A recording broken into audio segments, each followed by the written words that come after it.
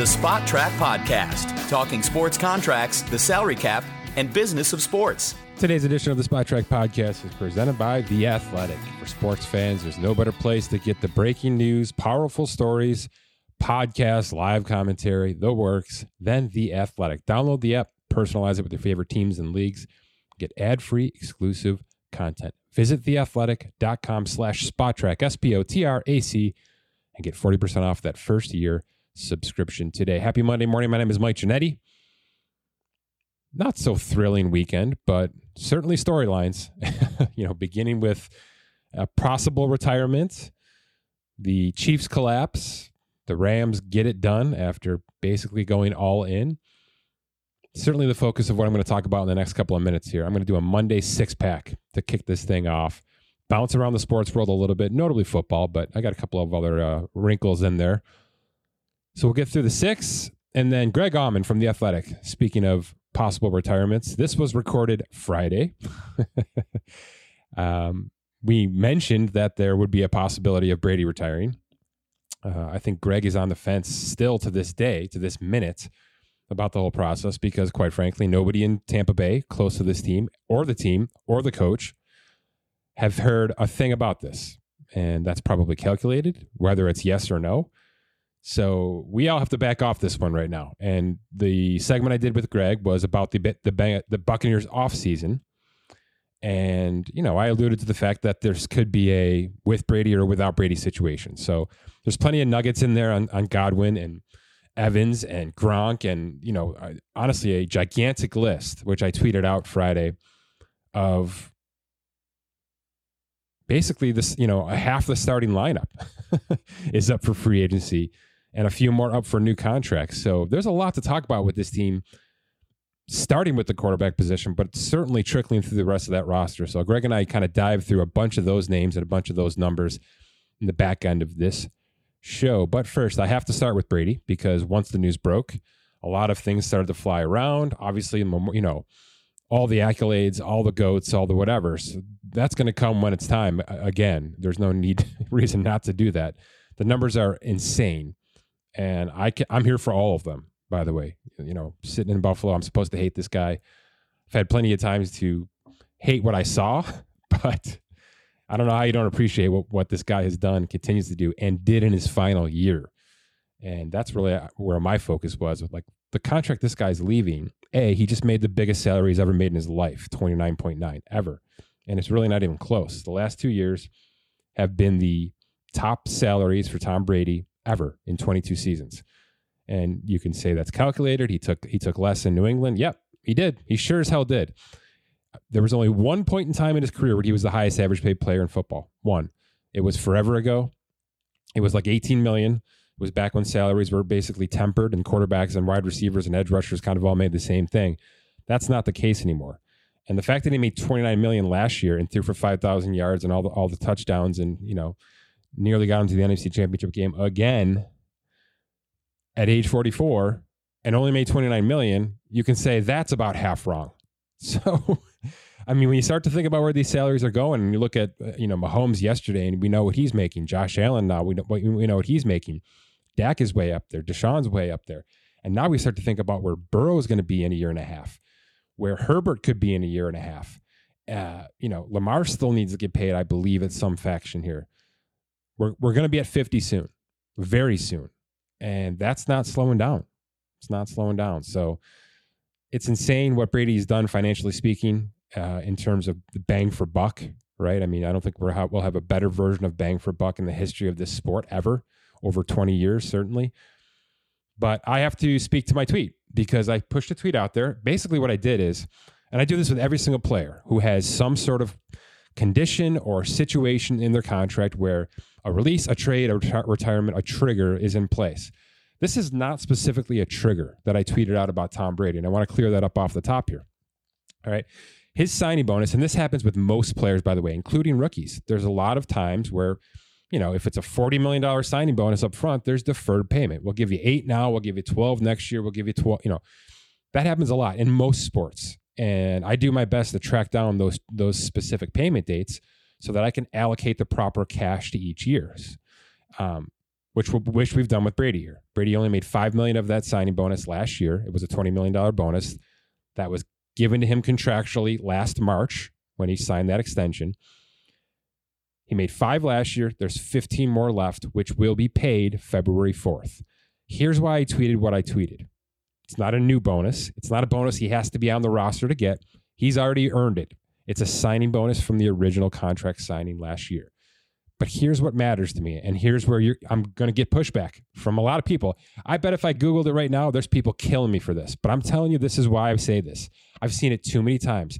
I've seen it with big baseball salaries, with guys who are either having issues or considering retirement. And I've seen it a lot with football, with contentious situations. Now, this isn't contentious.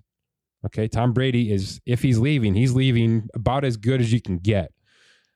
But because he's leaving with a signing bonus proration that goes out 4 more years because of the void years, the Buccaneers have the option, the right, the contractual right to recoup $16 million of this signing bonus.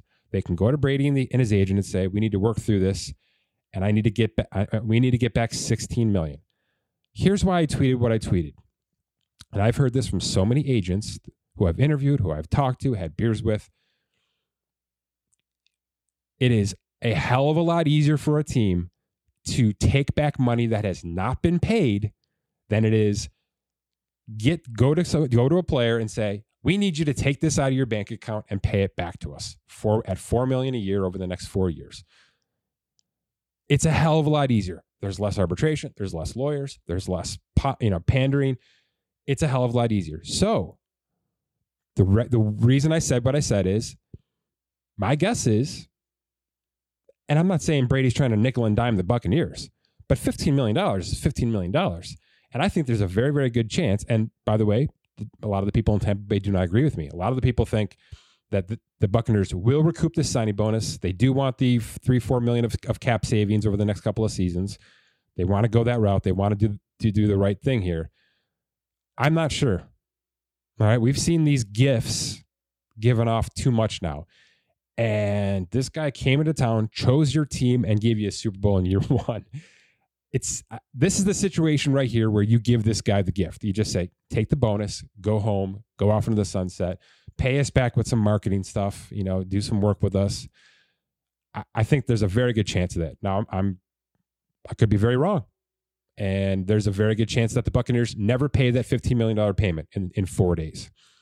And that they, ask for another $1 million or say 15 is fine. Let's call it there. That seems possible from the team standpoint. But I'm here to say, I don't think it's likely. And I think Brady and his camp are saying, look, we just want that payment to come to us. And then if we have to pay it back eventually, we will. But look, Google Peyton Manning and his earnings and listen to a few interviews of why he did the contracts he did over the years.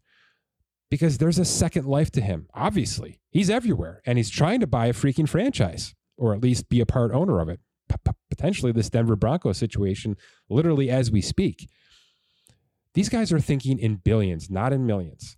So when you're talking about Tom Brady and his $80 t-shirt company and, his ridiculous food line and nutrition line and the TB12 situation, yeah, he's got money coming up the ears, out the wazoo, everywhere you can look. But these guys are not thinking $1 million estates.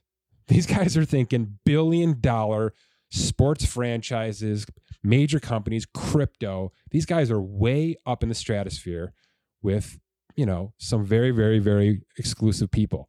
So yeah, $15 million is $15 million. And if he has to pay it back, he's going to pay it back. There's going to be no BS there. But that's the reason I put it out is, again, I've had so many agents tell me, get the money in your account and then deal with it later. That's February 4th. That's all that was. All right, moving on. Rafael Nadal, speaking of old guys doing incredible things, beats the kid, 10 years is younger, wins the Australian Open. It's win number 21 in terms of major championships, which is a new record for now, passing Djokovic and Federer. He's still third in terms of earnings, though, all-time, Rafael Nadal. He gets $2 million for the win yesterday. His career earnings on the court now up to $127 million, which I said is handedly third. I believe it's more than double between third and fourth now. But he's now closing in on Federer. He's $3.4 million away from Federer, who's number 2. And oh, by the way, for those of you asking, Djokovic is very far ahead at number 1, $154 million. He's $27 million ahead of Nadal, $24 million ahead of Roger Federer, and he's not done. He's going to be blowing the doors off this sport in terms of championship wins and career earnings, and that's where we go from here. So tennis is still healthy. If we can get Federer back on the court for Wimbledon, if we can get a healthy Nadal now heading into the French Open, it might be one last year of watching these kind of guys do what they do. But yesterday was pretty damn great. I mean, you talk about a comeback in terms of the Bengals. That Nadal comeback, if you were up early to watch it, was something to watch. All right, let's get to some football. I'm going to start with the 2 teams that did win yesterday. And my quote, my motto for this third hit is, well, that certainly worked. Because that's what I think about when I think about these Rams now. It's very rare that NFL teams aggressively construct a roster as quickly and with as much variety as the Rams have. But this is not new. They did this with a lot of the positions. Traded away Gurley, traded away Cooks quickly, got rid of Goff for Stafford in a blockbuster trade. I don't know how you can say it anywhere else. Snagged Jalen Ramsey when the time was right to do that, but overpaid for him to do it in terms of trade and of contract. There's just a lot of money, a lot of moving parts, and they are not afraid to go all over the board for this. So here's what I did. I took the 24 starters, okay, 11 offense, 11 defense, 2 special teamers. And I just wanted to see how these guys got here. How did they get to the Rams? How did they get to the Bengals? And was there a stark difference in how these teams are constructed in terms of the notable players? The only real difference is that the Bengals drafted a couple extra guys and the Rams traded for those players. That's it. It's pretty damn close otherwise. The Rams have 2 UDFAs in terms of those notable starters, and the Bengals have 1. Their center. Okay. In terms of the draft, it's 15 of those 24 players were drafted. And if we talk about the offensive weapons, Burrow was a first. Chase was a first. Mixon was a second. Higgins was a second. Boyd was a second. And the left tackle was a first. I mean, that'll do. If you can hit on those with those kind of draft picks, that's how you start to build for multiple years, not just for this is a one and done situation. Now, look, the AFC is a monster, so there's a chance they never get back here. But that's a good start. Homegrown, top draft picks hitting this quickly. That's a good start. The rest of it is a mishmash, and rightfully so. Rightfully so. They've got a couple of third-round picks, defensively speaking, that have done well. A couple of linebackers, one of the defensive linemen. Certainly the big acquisition was Trey Hendrickson, who was a free agent signing, the big free agent signing this offseason. And almost all of their secondary outside of Jesse Bates was acquired via free agency. So Bates gets the contract this offseason, no question about that, at least a franchise tag to boot. The only trade they made was B.J. Hill on almost nothing move to drop him in the middle of the defensive line. That's the only notable trade piece that was added to this roster in terms of starters. And then the big one, and it's noteworthy, in 2009, they drafted a punter in the 5th round, Kevin Hubert. He's been there since, including yesterday. And this past year, they drafted a kicker in the 5th round, Evan McPherson. And certainly we know what he's done for this team. So saying it's incorrect or reckless to draft round 5, 6, 7 in terms of the special teams, I'm not sure we can say that anymore. There's too many examples of teams that have done this having success when they maybe shouldn't have it. It's just too important. You can say 3 points isn't as much as 6, and the NBA will say that all day. Shoot the 3 instead of going to the paint all day. The analytics say do it all day. But how many times, especially this time of year, has 3 mattered? Look at the difference between just these games we had over the past 2 weekends. I believe Mike Greenberg tweeted this, and I hope I have I don't have it in front of me. I believe the combined scores, the differences between the games combined, was 21 points. That's insane. All right. So don't tell me 3 doesn't matter, because when games are this tight and the weather's iffy and, everybody's nervous and they're specifically trying to take away those big shots, those big time touchdowns, you're going to get stuffed. You're going to get 3 and outs, and you're going to need 3 points. And better to have a guy who you overpaid for in terms of draft capital than not, in my opinion. So they are a poster child team for that situation right now going forward. All right, the Rams. Like I mentioned, the Bengals drafted 15 of these players, acquired 7 via free agency, 1 trade, 1 UDFA. The Rams, 11 drafted players, 7 free agency, 4 trades, 2 UDFAs. But it's the trades we have to talk about, of course. Matthew Stafford, 2 firsts and a third. Jalen Ramsey, 2 firsts. Von Miller, a mid-round pick, and basically no cash. That one was basically free. Really nice.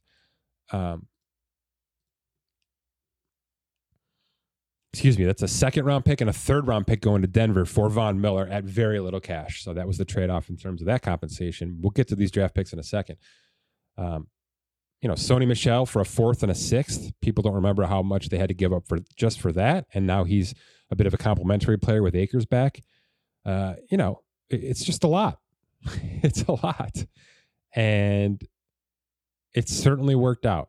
Wasn't the prettiest situation. I'm not sure that was the prettiest game of the weekend by any means, but it's rare to go all in with that kind of aggressiveness and get to exactly where you expect to be. It's just rare. There's a lot of factors that can knock you off course. And, they had a struggle through the middle of that season. Stafford looked really bad. I think he was pretty banged up. A lot of that roster might have been banged up. You got an infusion of energy with that Von Miller trade and the Beckham signing, by the way, which was, no longer free. Let's put it that way. What used to be $1.75 million is now $3.5 million in terms of his playoff bonuses, and he can get another $500,000 with a Super Bowl win. $1 million with a win, $500,000 with a loss if he's playing.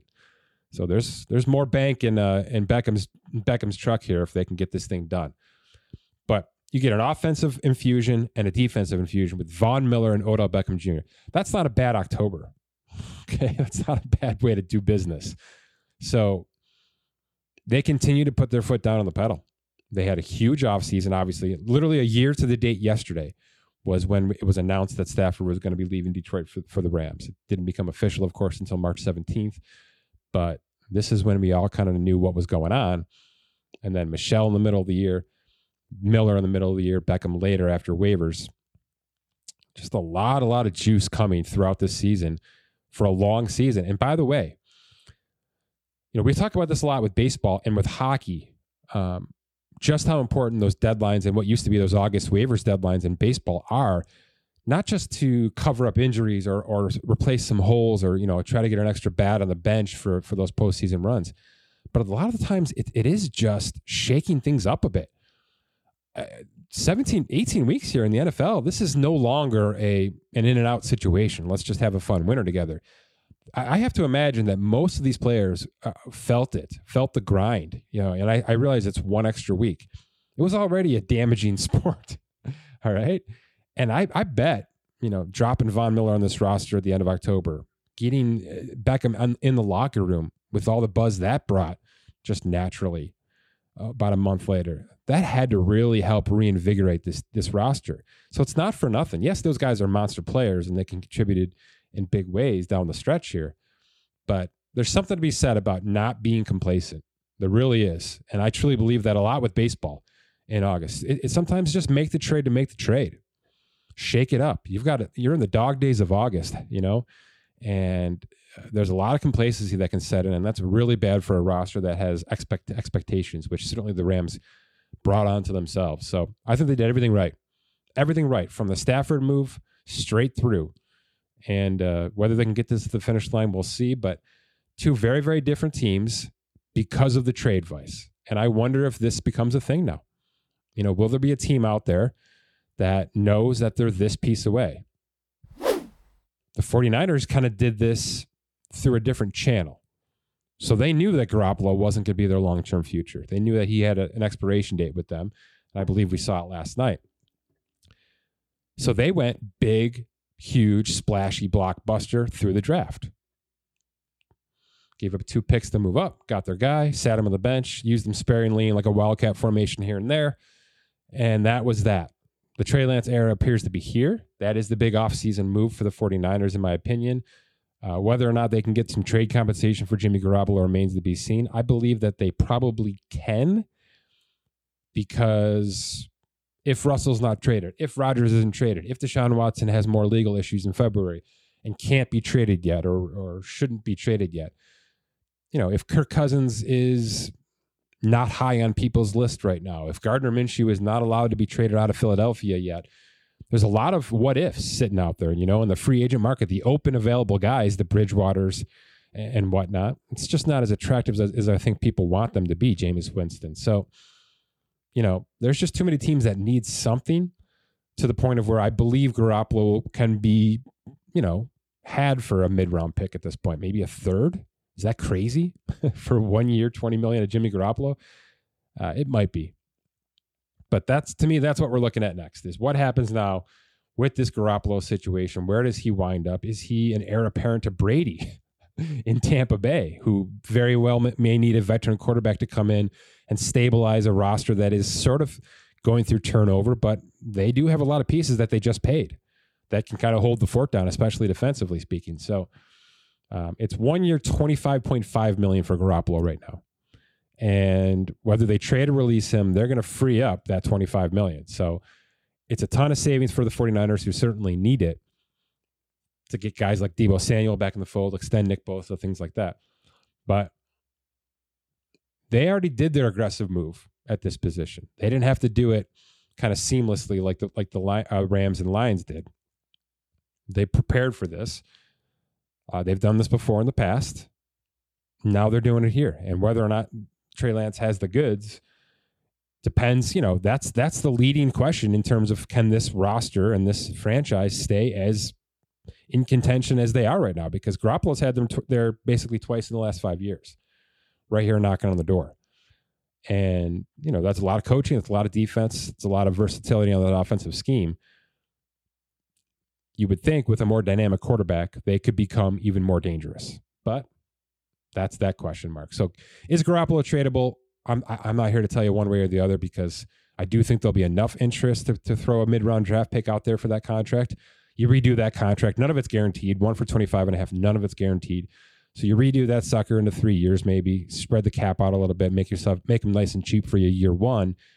And, maybe guarantee 2 years, maybe a year and a half. Nothing crazy. He's just, he's made some good coin in San Francisco, and he's looking for another starting gig. That's it for him. That's it. Maybe he's a stopgap in Pittsburgh. That seems a little bit too rich for what they generally do. But I think Tampa's a real possibility if Brady retires. A real possibility. Because I think there's a similar mindset in terms of how they played their games. Certainly not the talent, but I think it's a real possibility for sure. Like I said, Deebo Samuel extension's coming. He projects to $18 million mathematically. He's worth way more. Way more. He's one of these hybrid guys that I can't plug into a calculator and say, look, this guy does this, and this, and that's why he's worth this. Well, he also does this, and this. So, unless I can, recreate an algorithm to have this hybrid kind of model, which eventually we're going to have to do if these guys keep popping out of the woodworks, I can start you at $18 million, but I'm telling you, he's going to be worth more. I'm telling you, because he's going to have to get running back pay, wide receiver pay, just a plethora of offensive weaponry. He's going to be a $20 million contract. At least he should be, in my opinion, without even trying that hard, especially when you have a young quarterback contract now, by the way. Always helps the weapons get paid a little bit extra when the quarterback's cheap. Nick Bosa, the injuries stink, and they pull his value down. He's a $20 million guy right now because of those injuries, because of the slow start to his career. But he's really come on. He's everything you want him to be at the number 2 overall. He's got the good heritage. He's got leadership qualities on that defensive line. They're going to lose a couple of these other guys either this offseason or next offseason, so he's going to be relied on more and more. And his ceiling is huge. It's massive. So you got to put him up there with his brother at 27, Myles Garrett at 25, even though from a mathematical standpoint, he's not there yet. But you just know where the potential, where the ceiling lies. You got to go there for him. You got to go big on him, keep him in-house. Potential outs, D Ford. Obviously, the injury stuff has been awful. He does have an injury guarantee on a bonus for next April. So he just needs to pass a physical, and the 49ers can skirt around that, and they can free up about $2 million in cap. There was a big restructure on this sucker to kind of deal with his injury because the injury guarantees were basically vesting without the 49ers being able to do anything about it. So like I said, they can skirt around that next April and get out of this thing, and they probably will even if they bring him back on another contract and kind of hope he gets healthy in front of their eyes. You got to get out of this current contract as it currently stands. Outside of that, they're in pretty damn good shape, contractually speaking. It's a young roster. There's a lot of rookie contracts. There's a lot of nice veteran contracts. They need some secondary upgrades. They know that. They've got some cap to deal with here. They're low right now, but again, moving on from Garoppolo frees up 25 and change. So you want to go high in the draft. They've got a second-round pick, a third-round pick, a fourth, a fifth, and a bunch of lates with comps, late seventh-round comps. So I think you load up depth all over this roster. Another wide receiver for sure, a couple of offensive linemen, and then just destroy that secondary with as much depth as possible this offseason. So let's flip the switch here to those Chiefs. I'm not going to talk about how they choked. I'm not going to talk about the bust. They got outplayed in that second half. They got outcoached in that second half. No question in my mind. Bengals are where they are because they worked hard to get there. I love that kind of story. I'm never going to knock it, and I'm not going to crap on the Chiefs for it either. I think they were standing in front of a train, and Joe Burrow was driving that sucker. So kudos to Cincinnati, and let's talk about where the Chiefs stand now. It's kind of ugly, but it doesn't have to be. I think they might move on from Frank Clark. I like the player a lot. I just don't think he's worth the buck right now. Again, that's a release and bring him back candidate. I think you gotta get out of this contract. If you do it post June 1st, you can free up nearly $20 million, which certainly you want to do.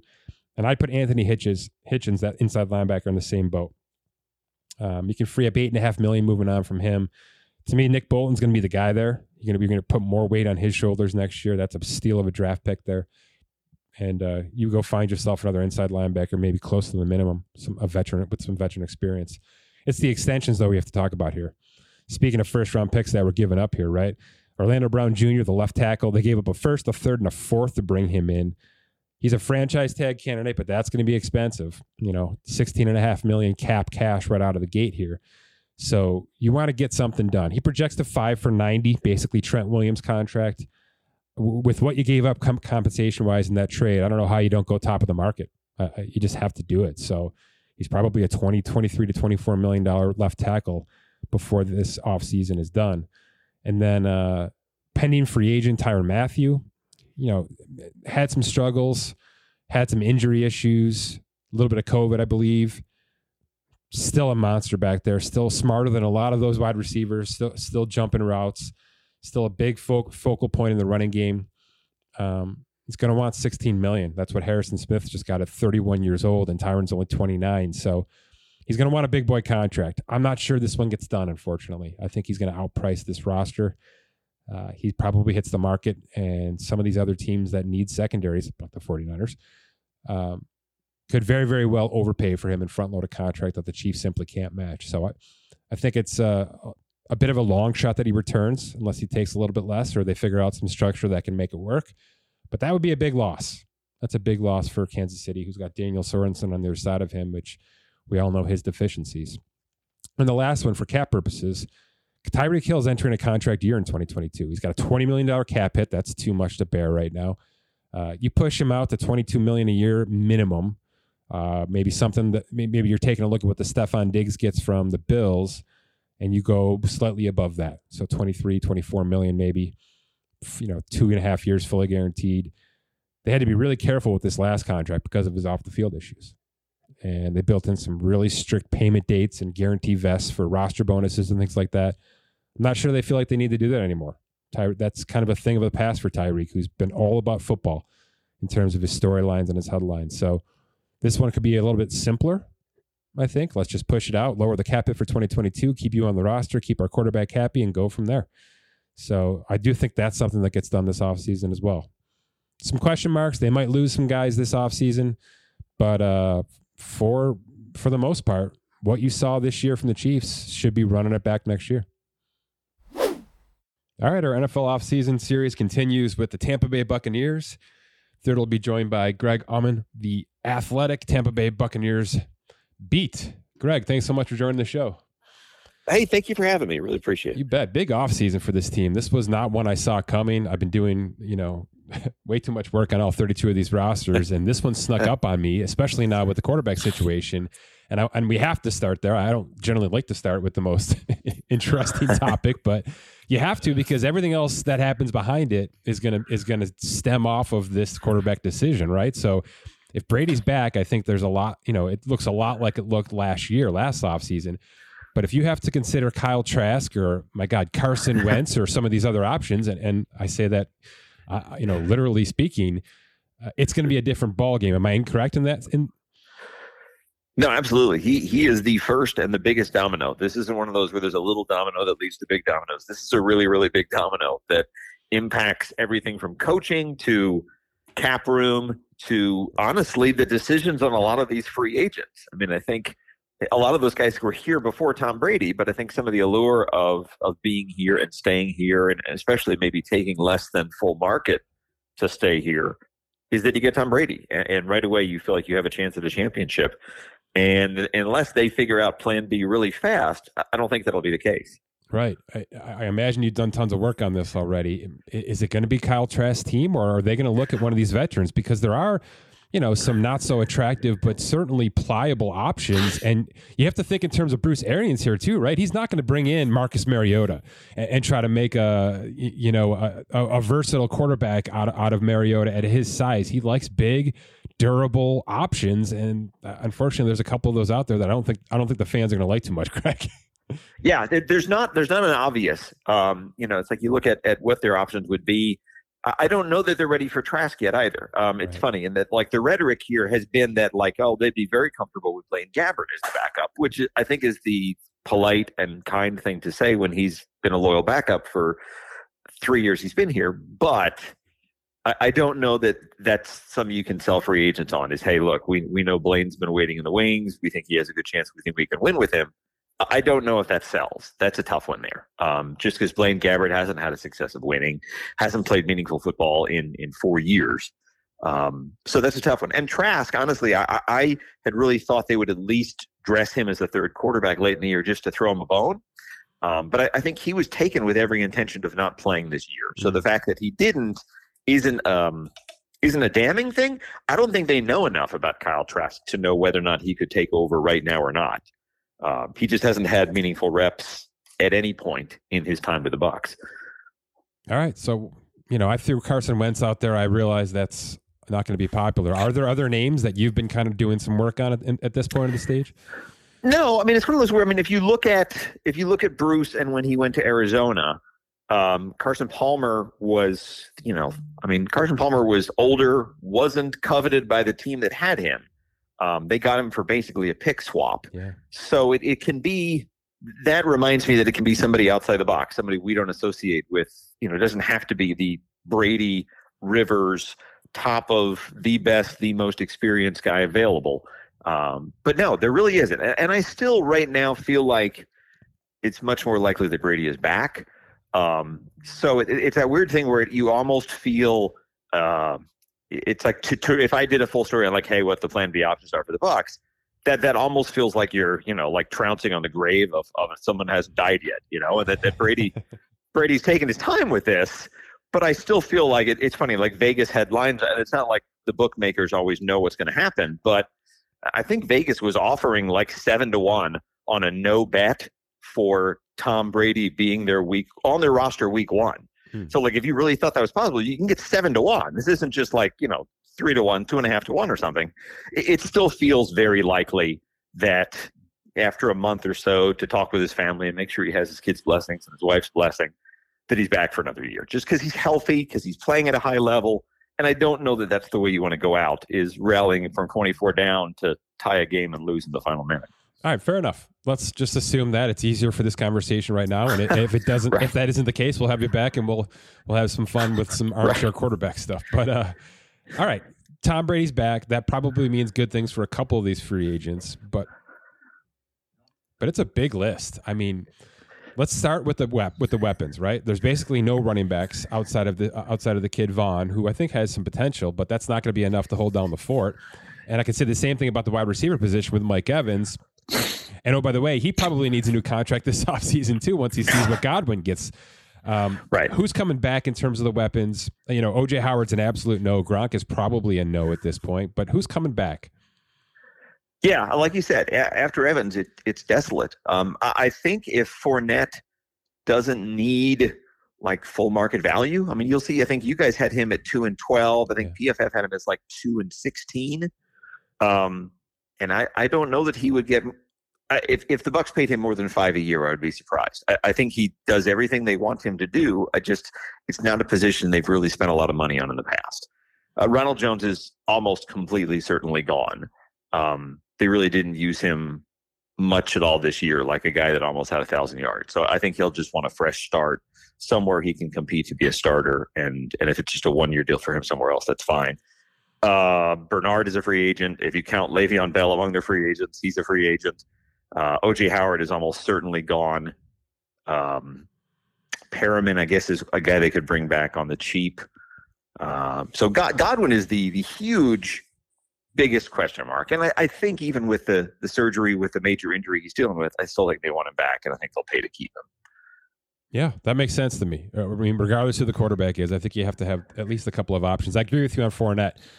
When he came out of our calculator, $6 million a year seemed fine for a free agent contract. But if you're keeping him in-house, I think you can get him for less, and he should be happy to stay because his career is on a better trajectory where he is right now. So I agree with that. And if I feel like what he saw this year that he didn't have a year ago is the commitment from the team to use him in a way that would increase his marketability a year from now, if you will. So even, I mean, like this year he's 1 and I think 3.25 is what he got. Again, if he comes back at 1-4 with assurances that, hey, you're going to be a 70% snap guy, like we're going to use you a lot, not Jacksonville, don't come off the field 90% snaps, but we'll make you a feature back. And then I think that if he knows Brady's back, I think that's a good situation for him to market himself. And if a year from now he decides he can get 3-20 somewhere or something like that, run with it. Agreed. Yep. Again, we're projecting that Brady's back, and I think that helps Fournette in the long run as well. So, all right, let's move to the defense. It's big. There's a lot of carnage that could happen here. Let's start with Carlton Davis. I think you've said it. I've said it as well.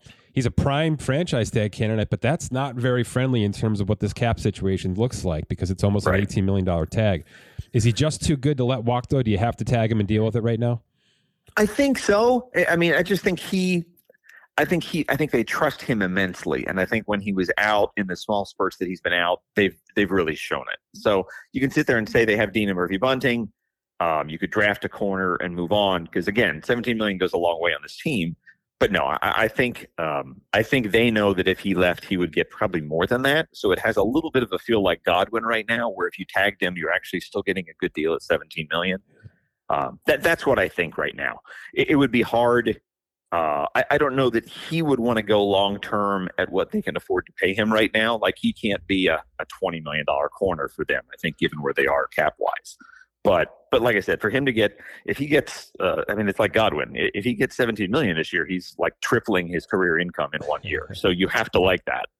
Yeah, I agree. And I think it's a position that's worth paying or worth allocating that kind of cash to for a 1-year term and then see what you have next year. Does that mean Jordan Whitehead walks? Because this guy really took steps forward this past couple of weeks. Yeah, Jordan Whitehead will be a much better value than Carlton Davis will be. If he's like 3-18 or something as a safety, I think he's a great value there. And I can't really tell. At first, I would tell you that I think I feel like safety is a great position to be in Todd Bowles' defense because he's a former safety. He uses his safeties as weapons, and they're versatile guys.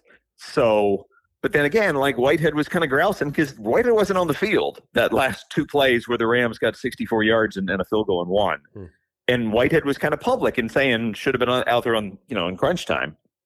So I don't know. Does that make him more likely to want to go somewhere else where he can A, get more money and B, he's an every down safety? I don't know about that one, but I think Whitehead would be a smart keep for them. I think he's great run support, the absolute hitter of this secondary right now. Again, safety is a lot like corner for the Bucs because if they have 3 great not three great. They have three corners they like. They have three safeties they like. So if you let one go, you still have two. But, Edwards is going to be a free agent next year. Whitehead's going to need, or not Whitehead, Winfield's going to need a contract. So it would be smart for them if they can get Whitehead to stay in that $5 to $6 million range to keep him there. Okay, fair enough. Let's tangent off here because you mentioned Todd Bowles. How many coaches are we losing here off this roster? Because that's a big impact to what happens this offseason from a player standpoint as well, too, right? Yeah, we talked about how there's four huge questions before you even get to free agency. And is Arians back? Is Brady back? And then do you lose Bowles and or Leftwich? Right.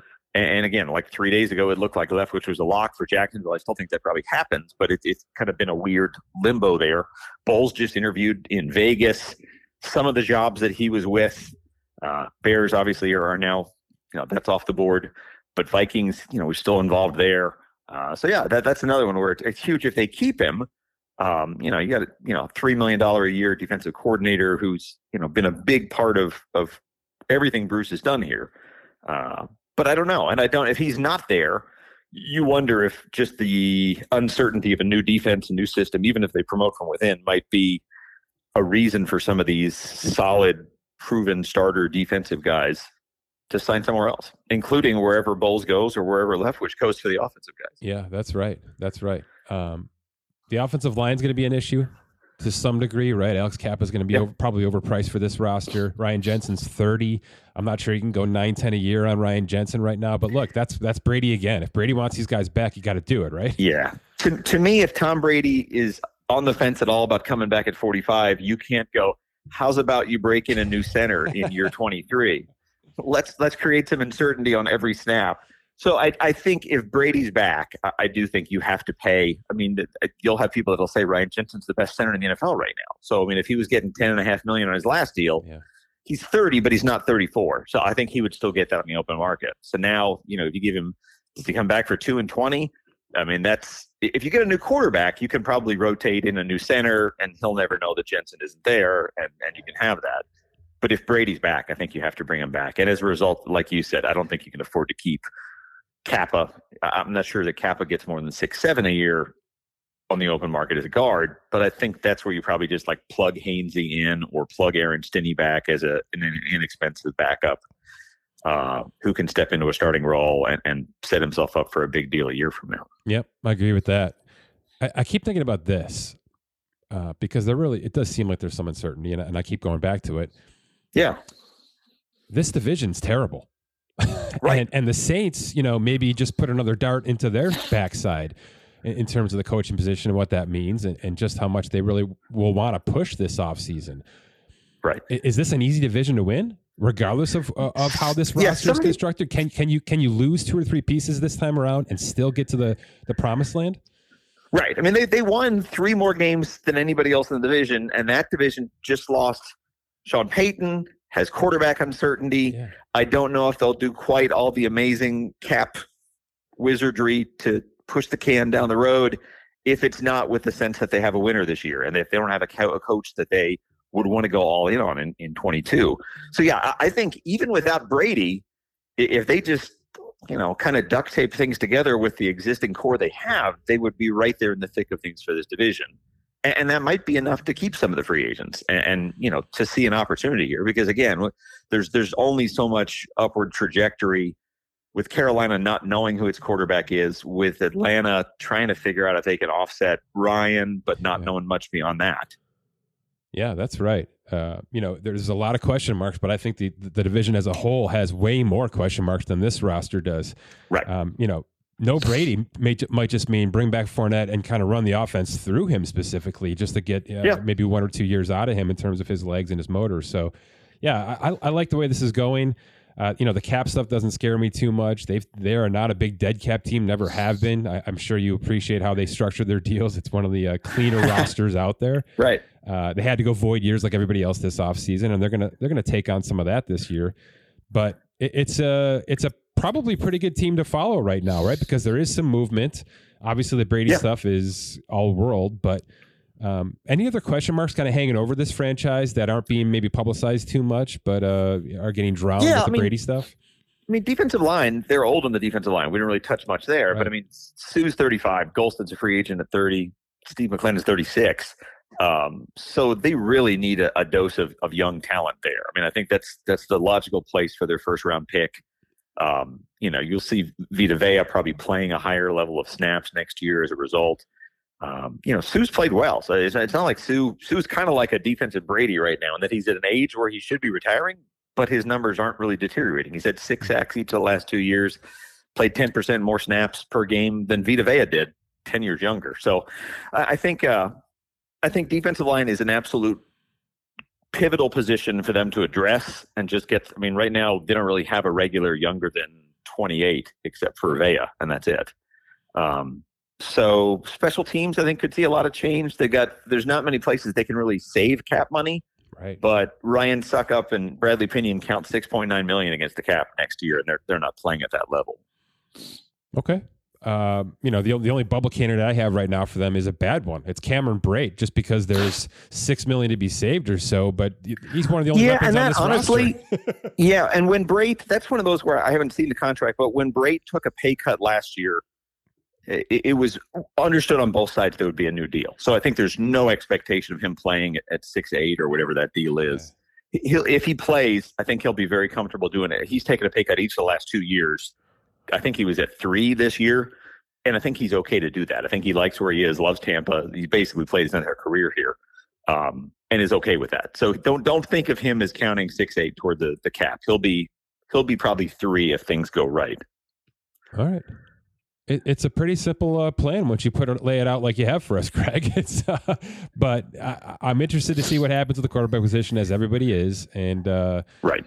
I have to imagine. And again, in place. Yeah, and everything we've said has a big if at the start with Brady coming back. So if he goes, all of a sudden maybe you're having to pay more to keep guys. Maybe you're just outright losing guys, and it's probably more of a entirely different team next year than what we could have if they just kind of bring back 85% of the roster and try it one more time. Bruce Arians is definitely locked in for 2022, in your opinion? He said, it's like he had said it. I asked him after the game, and he was kind of dismissive, like, oh, yeah. I was curious because obviously health played a part in his first retirement. Right. He's dealt with an Achilles injury this year. He had COVID. I felt like a big part of why he came back to Tampa was having like an ideal bring the band back together group of assistants. So if he doesn't have Bowles, if he doesn't have Leftwich, if they each raid his positional guys for their coordinators, you worry that it'd be like, wow, this doesn't remind me of the team I had last year. He's at an age where he needs to be able to delegate and be a CEO, head coach, and he would just have to trust younger guys in much bigger roles. But I think he'll be back. Appreciate your time, Greg. You can find him on The Athletic, following the Tampa Bay Buccaneers all the time. Thanks again, man. Have a good one. All right. He's at Greg Auman on Twitter. Again, he's at The Athletic. And visit theathletic.com/SpotTrack for 40% off your first year subscription today. For Scott Allen, my name is Mike Giannetti. Thanks for listening to this edition of the Spot Track Podcast.